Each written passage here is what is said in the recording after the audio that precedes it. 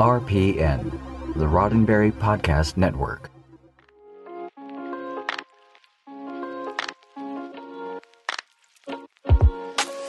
Every Star Trek fan came to Star Trek in their own way. Each of us has a tale to tell about how we found Star Trek and why we stayed. This is your Star Trek story. This story comes from William. One advantage of being older is that I can say that I watched the very first Star Trek episode on the very first night. I was 14 years old and started keeping my diary at age 12, so recorded the names of the episodes, or at least what they were about. I thought I was all alone in being a fan until I took a train trip from Southern to Northern California and somehow discovered that another young man my age was a Star Trek fan. We spent the rest of the entire trip talking about episodes. A year later, I was staying at my grandparents' house, and on came a repeat of the Corbomite maneuver.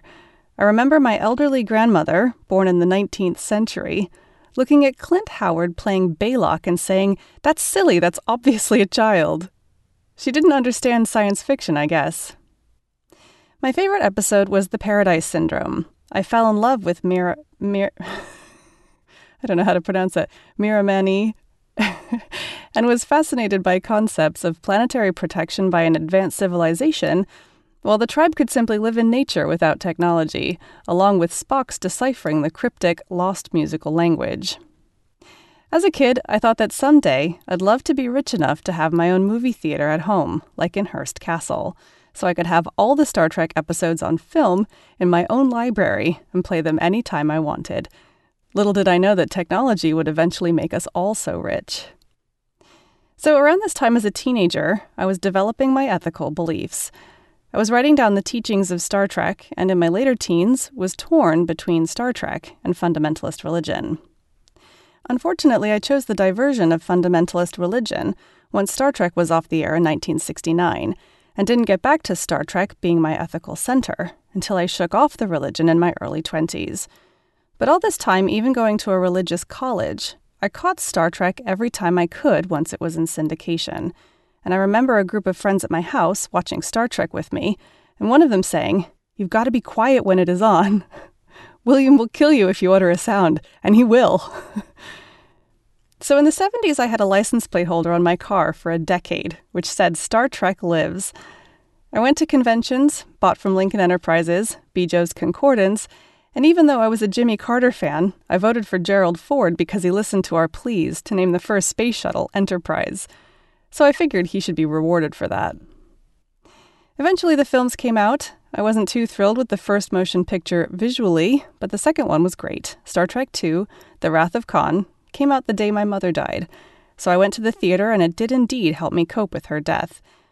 2 years later, Star Trek III, The Search for Spock came out, shortly after my father died, and likewise I watched it, and that helped me to cope with his death too.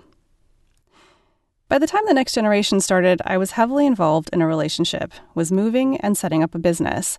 So I didn't have time to watch all of them when they came out, but was sure to tape them all since VCRs had been invented by then.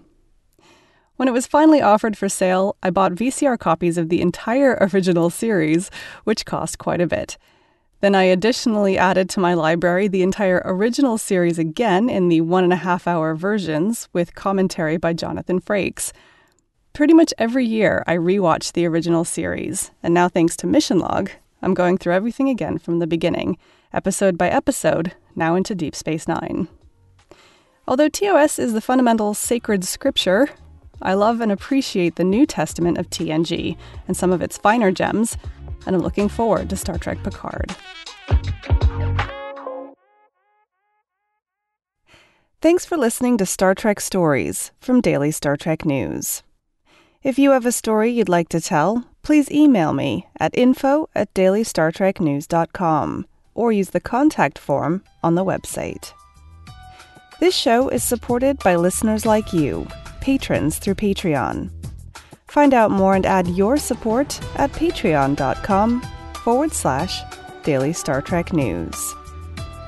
I'm Allison Pitt. Live long and prosper.